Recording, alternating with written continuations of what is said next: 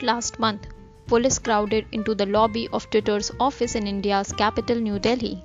They were from an elite squad that normally investigates terrorism and organized crime and said they were trying to deliver a notice alerting Twitter to misinformation allegedly tweeted by opposition politicians. But they arrived at 8 pm and Twitter's office were closed anyway under a coronavirus lockdown.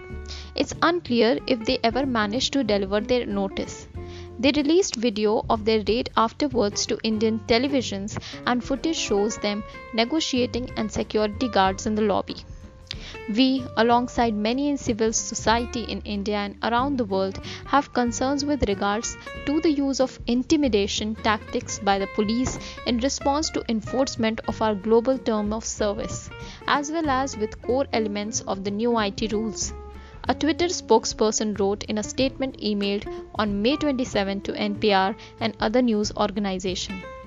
To many observers, it looked like an Indian government was trying to drag Twitter publicly into a dispute between rival political parties. This was done by sending the police to serve Twitter executives with a notice that could have been sent electronically, especially during the pandemic.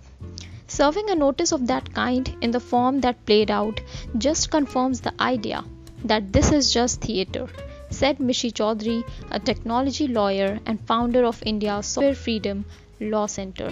Thank you.